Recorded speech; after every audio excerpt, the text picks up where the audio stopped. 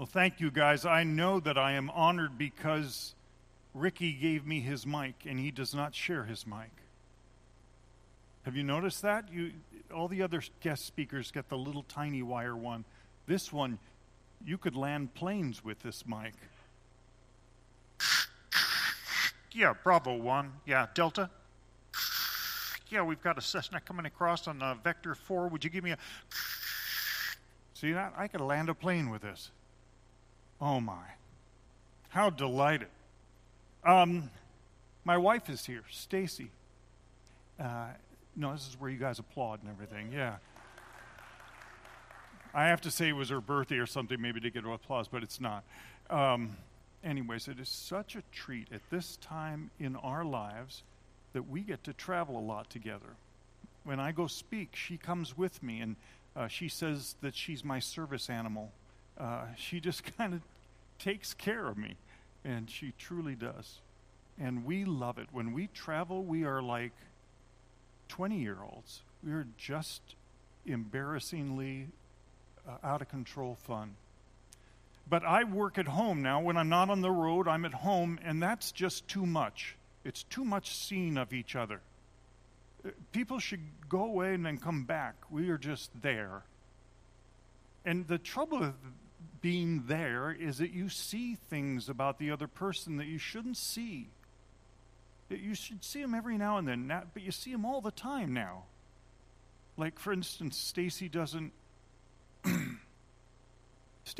always turn off the stove when she's done. It's not like we have a gas stove, but we have a stove, and it's on. And I couldn't even believe someone could do that. But now I see it more often. I see that she leaves the stove on. And early on I said to her, honey, you're going to burn, you can't do that. You've got to turn the stove off or it's going to catch fire, we're all going to die. Which always has brought the best out of her. She likes to respond, oh yes. I was going to put some paper towel on there so it would burn sooner and we could get insurance money. Do you think I want to forget? And so I have just learned to not say anything and just turn it off for her, which is brilliant. It has saved our marriage, I believe. Yeah. But the only trouble with that is she gets a false sense of security. She thinks she's turning it off every time. It was our secret till today. The other side of that, this just happened on Thursday. I was taking out the recycling bin. Again, seeing each other too much. And we've got to get to the recycling bin, it's a no easy task. I've got to get into our backyard, unlatch things. It's just, the sprinkler's just gone because it's early morning. I've got to get out before the truck gets there. And we've got a bad wheel, really bad wheel, like half of it's just cracked off. And we've tried several times to get it fixed. We just don't have the chops. Can't get the people to give us a new one. So I take it out to the front, the neighbors, it's embarrassing.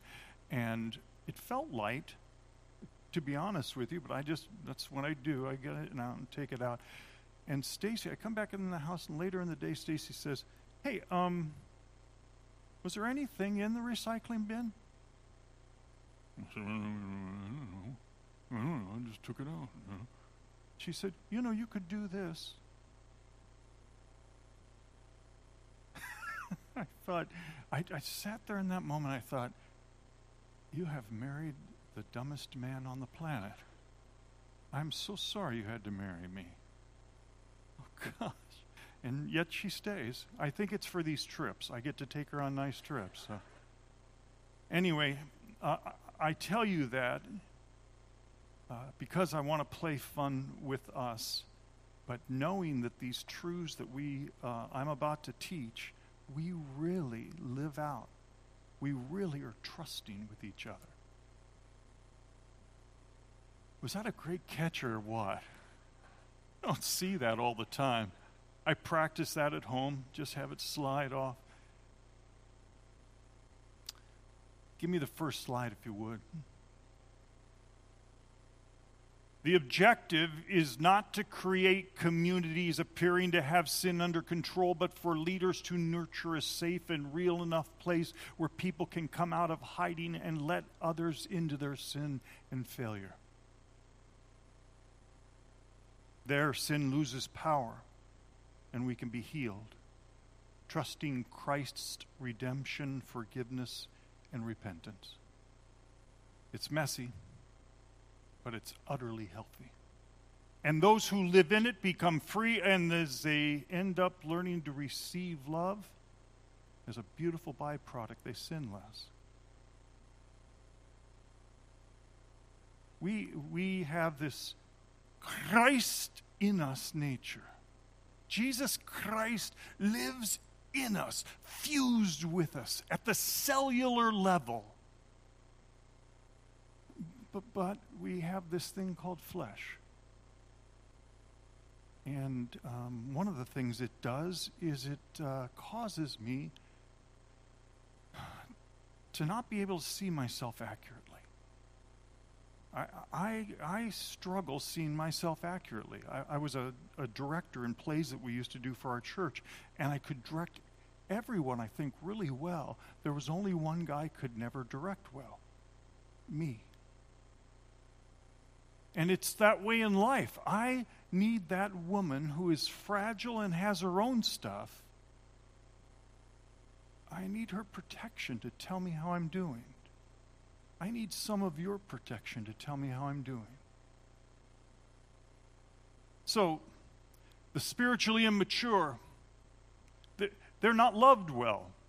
But it's not because they fail. They're not loved well because they choose to not trust the love of another whom God has brought to them. And because they trust no one, their needs aren't met. And because their needs aren't met, they live in selfishness. Not only do they not receive love, they don't give it.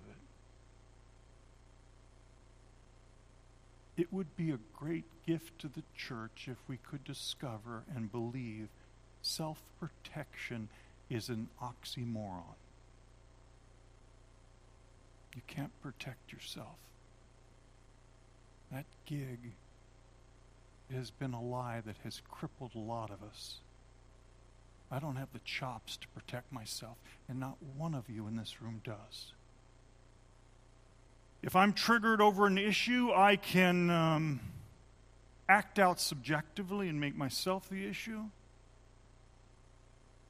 I can get embarrassed, and then shame hits, and you know shame. Guilt says you've done something wrong. Shame says there is something historically and irreparably wrong with who you are. And no matter what you do, nothing's ever going to change. So if I get triggered over an issue, those things can happen. But I have also learned that love gets to express itself in protection. In someone who gets permission to step into that madness and stand with me. We made a statement in one of our books. All of us are awakening to the pain of realizing we can't control our world the way we thought we could. Stuck with unresolved issues whose symptoms we're trying to fix. And all without the help of anyone else. And the answer that we give is, what if there was a place so safe, so authentic, so real, in a marriage, in a friendship, in a bowling partner, in a pickleball partner, in a church, in a small group, in the office? What if there was a place so safe that the most real me could be known? And I would discover that I would be loved more, not less, in the telling of it. What if the worst about John Lynch could be known by some, and I would discover that I would be loved more, not less, in the telling of it? You know what happens when that exists, my issues begin to be healed.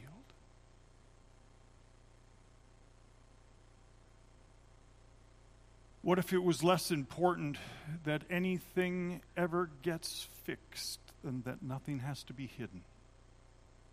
I think sometimes in our homes we're just trying to fix things and make people look good and not be looking embarrassed in the community, so we fix things. The truth is, nothing ever gets fixed. What if instead of fixing things, we counted it as more important that nothing ever had to be hidden? Oh, you guys, that changes everything. Hiddenness is where it's the petri dish for sin. If I can take away hiddenness out of my family, and my children know, for example, what if my kids knew that there was a different consequence for telling on themselves than for getting caught? That would be so huge. What if that's all I did in junior high was hide? What if my kids were able and had the permission? What if my friends, what if my wife didn't have to feel like she had to hide from me? Wow, you guys, that's why we say it's less important that anything ever gets fixed than that nothing has to be hidden. Another good active definition for humility is this. Humility is trusting God and others with me. See, the proud, they trust no one but themselves. The humble, and he says, I protect the humble, are those who trust me and some others with them. That's a great active definition of the humble. I love how grace is not just a word of graciousness and all the puppies and on unicorns and things. Grace is where power is. I love Romans 6:14 where it says, for sin shall not be master over you, for you are not under law. You're not under the principle of law. You're under grace. Sin will not be master over you because you're no longer under sin management or moralism or buck up or striving harder or laws or any of those things. Sin's not going to be master over you because you're under grace.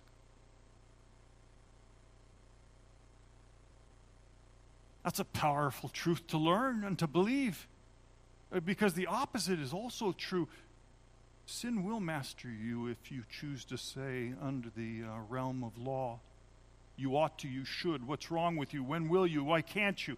That kind of, that appeals to the flesh, sin will be master over you if you choose law over grace. So there's this beautiful, beautiful verse that kind of plays out what we're talking about. It's in Romans 15. It's verse 7. Such a good verse. It says this, therefore, accept one another, just as God also accepted us to the glory of God. I love that the word, it's proslambano. And it's such a cool thought. It means to take one to oneself. To take to oneself. To grant one access into my heart, to take into friendship. Isn't that so good? Therefore, accept one another. Take each other to your heart. Let them in friendship. Find those actively. Guys, so important for this place called River Oaks, for you to look around and not just hey, how you doing? Doing fine. Things are good. How you doing at home? Yeah, we got several kids now, and it's pretty crazy. Enough. We got that down. What if we did this? Started, and I know you're doing it already. I'm speaking to the choir. but we got to let each other in, to know our stuff, to be able to get behind the screen where nobody else can see, where the hidden thoughts are, to have a friendship that gets to sometimes go there. What a beautiful word. See, when I think of limitations, I imagine all over this room, each of us could describe snags that we can't seem to solve no matter how mature we get or how hard we work, and it embarrasses us and we keep it hidden. So many of us don't get to experience love expressed in another's protection. Protection is like this. Instead of hovering over, I am facing everything that they are facing, standing with them in front of them.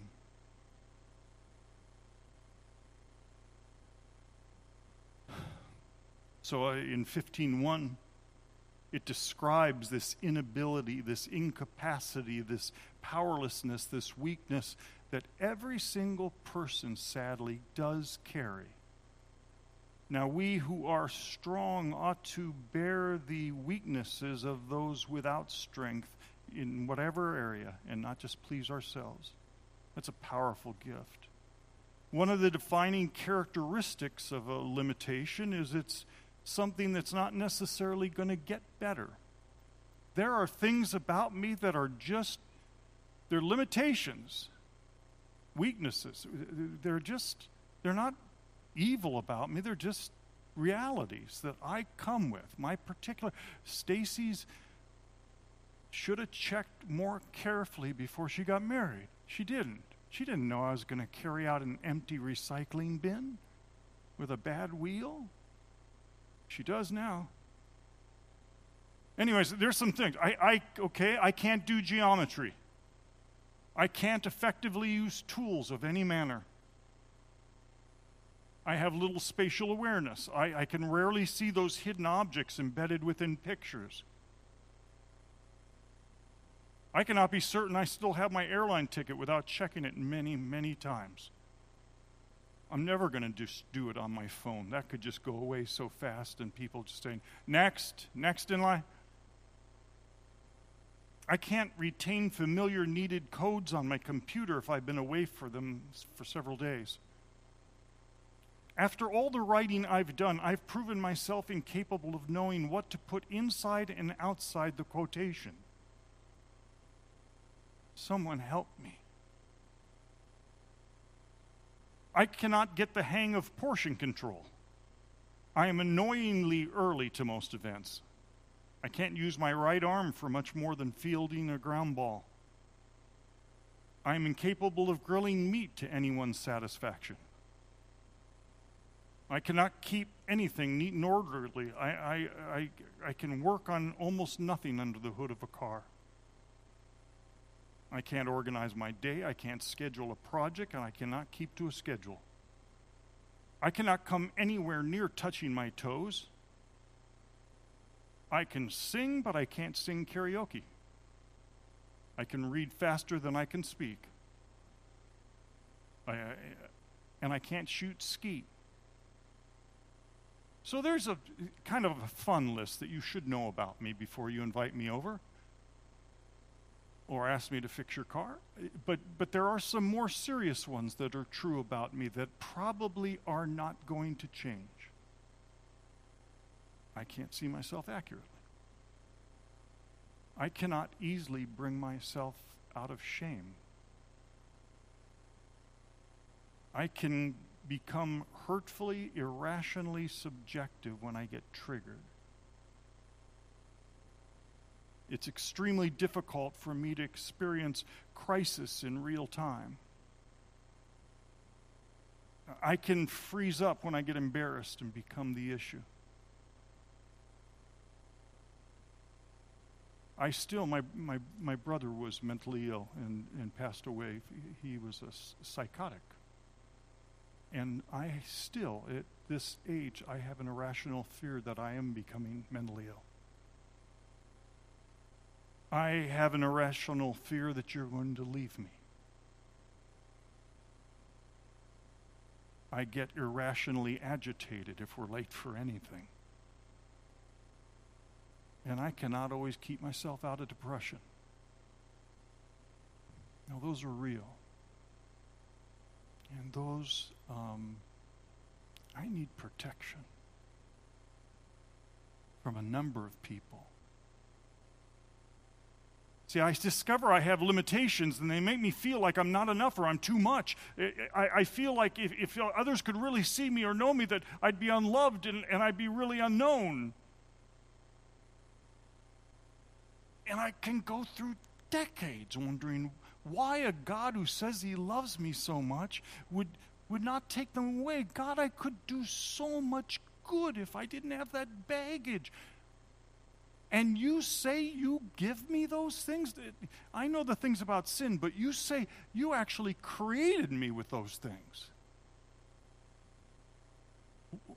Why? And for decades, can't we just ask that question? I would be so much more valuable if that wasn't true. And truly, for decades, I asked that question. So I'm going to give you two statements. The first is this: God created each of us with limitations. Boom. God created each of us with limitations so we could love each other. He's so smart. This Jesus is so good. He is so beautiful. He is so wise. He's so circumspect. He just knows. He knows exactly. He goes, See, John can be respected or honored or favored without limitations, but I only get meaningfully and actively loved when I allow you into my vulnerability. Love is the process of meeting needs. So Stacy only gets to love me when I let her into an area of my need. Anything else is just hallmark sentimentality. But when I let her into a need, I get loved, and she feels awesome.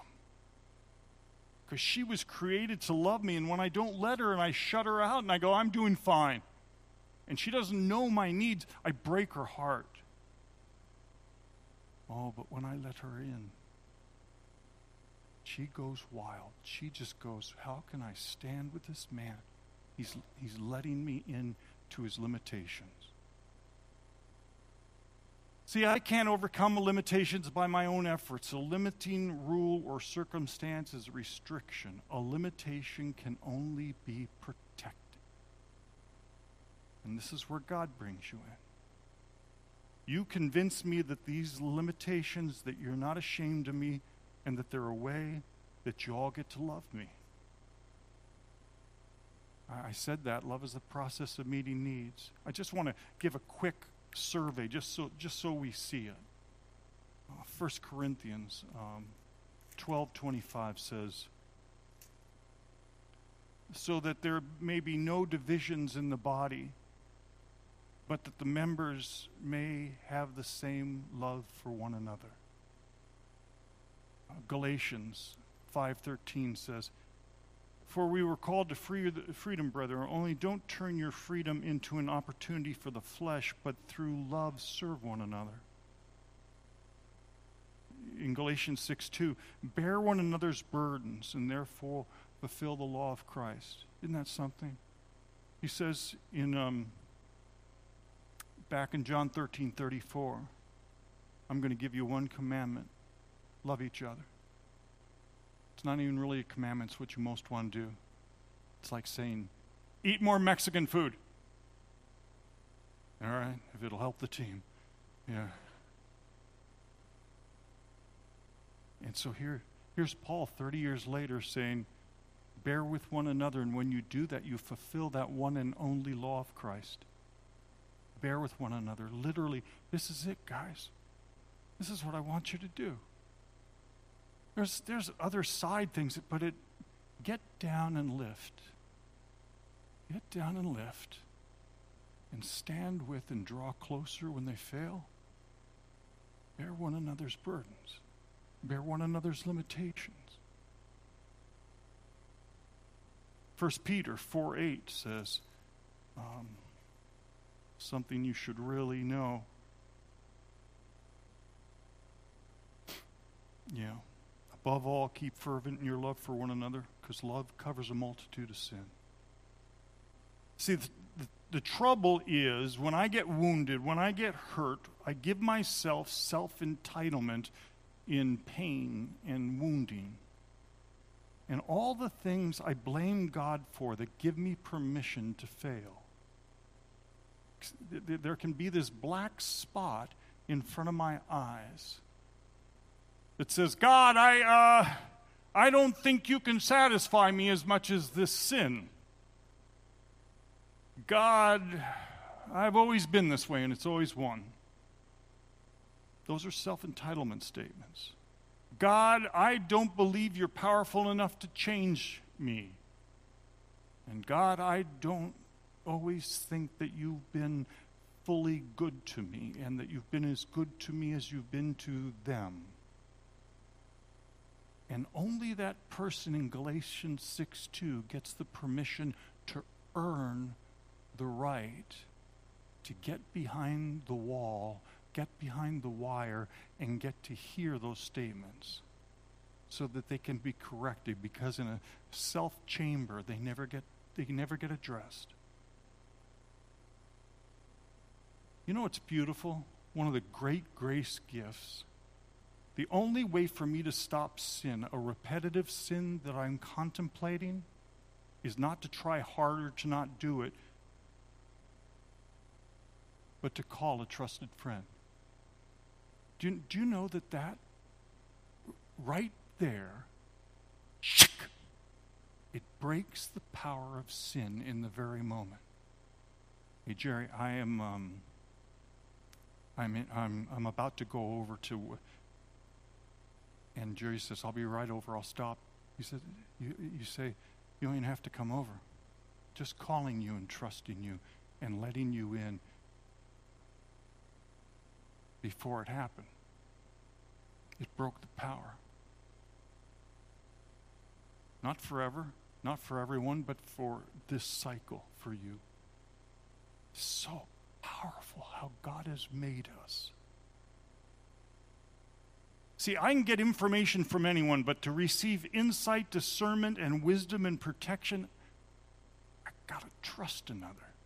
Do you know that that's why I do? I come up here and the first 5 minutes is just, can I get you to trust me? Can I get you to believe that I'm legit?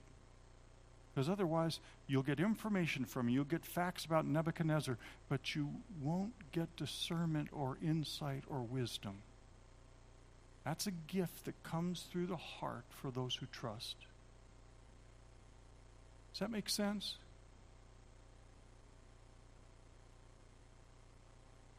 So this is a rough one.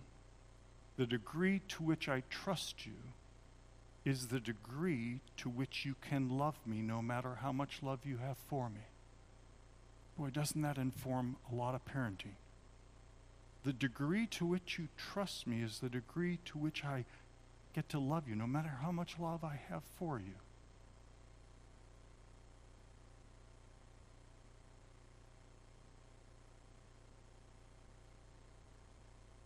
So if love is the process of meeting needs, I'm just going to give you this little quick statement. I have to acknowledge I have needs.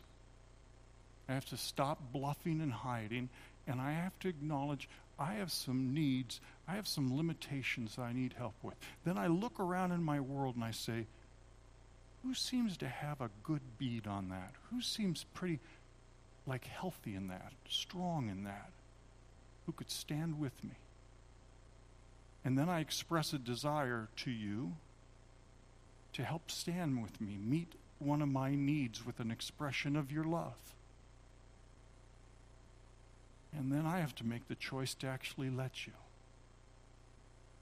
And for Stacy, that she goes into a whole different way than I would do it for her. But I'm trusting her that she's for me and she loves me. And I don't have to tell her how to protect me. And when I trust her, I get to receive her love. And when my needs are met, I'm fulfilled. It is a beautiful process that our God has given us. Well, to end this, I think the last time I was with you, I had a first edition of On My Worst Day out, and now I have a second one out. And in the first one, I told you the story of boxcars, of something that happened to me way back in 5th grade, that I got violated sexually by a tough teenage kid who got me in a boxcar and then told me what I would have to do. Things I'd never thought of or heard of in my life. It freaked me out. It rocked my world. I got out of that train car and I just went, no, that didn't happen. No one must hear. And so I never told anyone. All the way through 5th grade, all the way through junior high, all the way through high school, all the way through college, all through my wandering days, becoming a Christian, still never told anyone. Marrying Stacy, never told her. I was too ashamed. I was afraid that you would leave me or that you would feel embarrassed for me. Never told anyone. Kept it hidden. And it messed me up, like hiddenness does. And what I want to tell you is one day I found myself telling someone. I sure didn't intend to. It just came out. And then I told Stacy, and now I can't stop telling people. And it's been beautiful. I mean, I get to go to men's conferences and speak on those subjects, and it's beautiful to watch men come out of the woodwork and just, experience freedom and healing. But I never thought I'd experience any redemption from it. Like where I could say, oh my gosh, that happened, but this happened. Never, for 55 years. One night, this is in the book, we got invited to a friend. He was a pastor, a good friend of mine. I preach at his church over in Chandler, which means nothing to you. It's like saying Gunjanda, but over in Chandler. And he's wonderful, but he was having a birthday party. And young kids, they start their birthday parties later. And I like to have blankets over me by 9 o'clock. This party, 45 minutes away, started at 9 o'clock.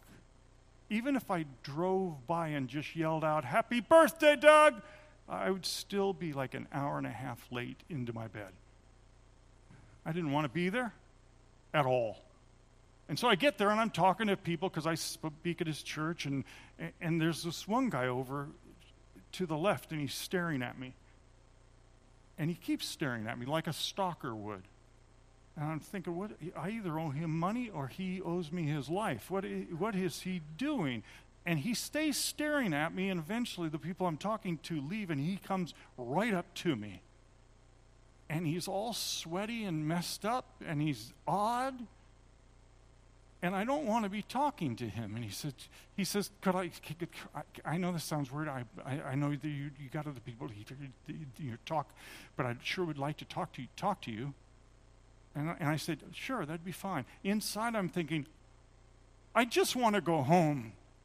For the love of all that's good, please leave me alone. But I said yes. He says, can we go out in the front yard? Oh, and I'm thinking, there's nobody out front. It's dark. These kids aren't going to leave the party for several hours. He could stab me and no one would even know. We go out front, and he's still sweating, and I'll pick it up there.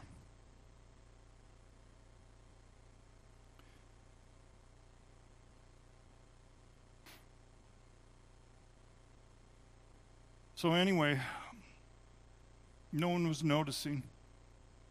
And so I went out front with him, and he was nervously looking around to see if anyone was watching, and I started praying triple speed, God, help, protect me. You see this guy, right?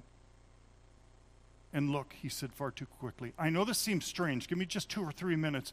I've waited for this moment for 2 years. My name's Mark. My wife Tracy's here tonight. We're a miracle story. We shouldn't be here alive. I mean, we've been through so horribly hard lives. I've tried to take my life. In junior high, in junior high, I met the man who would later groom me and molest me. I became addicted to drugs and alcohol. My wife was sexually molested and physically abused by her stepdad almost daily from age 9 to 14. We were married at 16 and 17 and have been together for 40 years. Most of those years we are in shattered relational brokenness. We've been homeless with our 3 kids. We're both recovered meth addicts. And I was suddenly regretting the judgment of this man.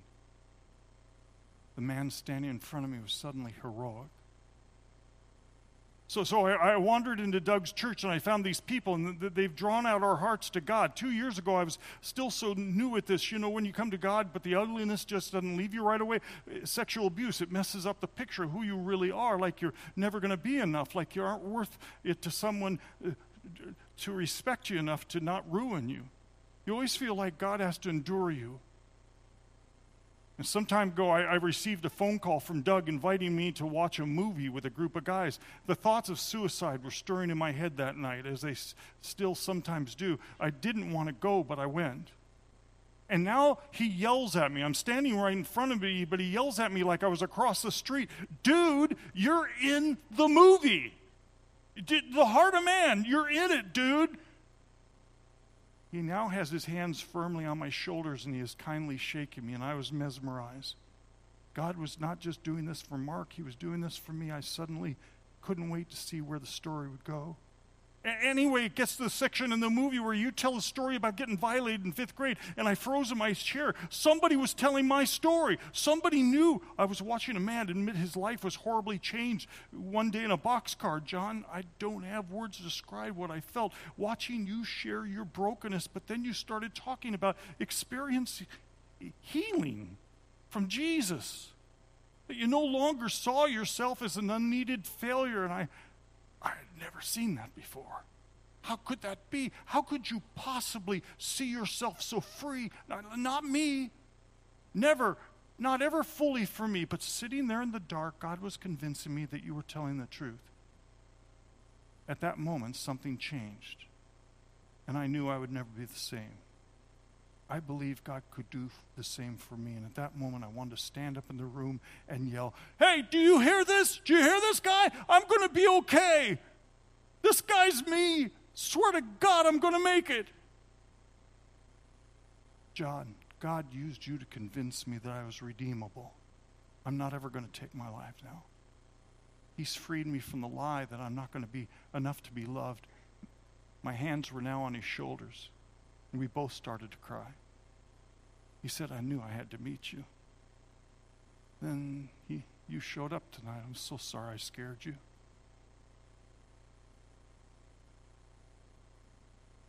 This beautiful letting others into your limitations is so sacred because God has a date, a time stamp, and a timeline for what he's doing for every broken thing in your life.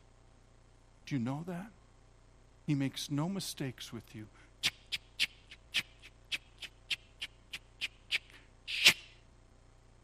One night, 55 years later, after 5th grade, I'm invited to a party I don't want to go to. And that night, John Lynch's story gets redeemed. This is what community is all about. Christ Jesus living in us. I love you, my brothers and sisters. Thank you.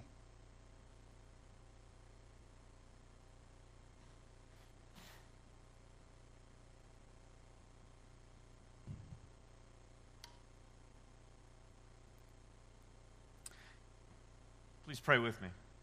Father in heaven, we come to you with open hearts, remembering our worst days, wondering if we can really trust each other with our most vulnerable selves. Would you convince us of your grace? Would you convince us that you've surrounded us with safe people. Would you show us who those safe people are so that we would have to protect ourselves no longer, and we can instead protect each other in love.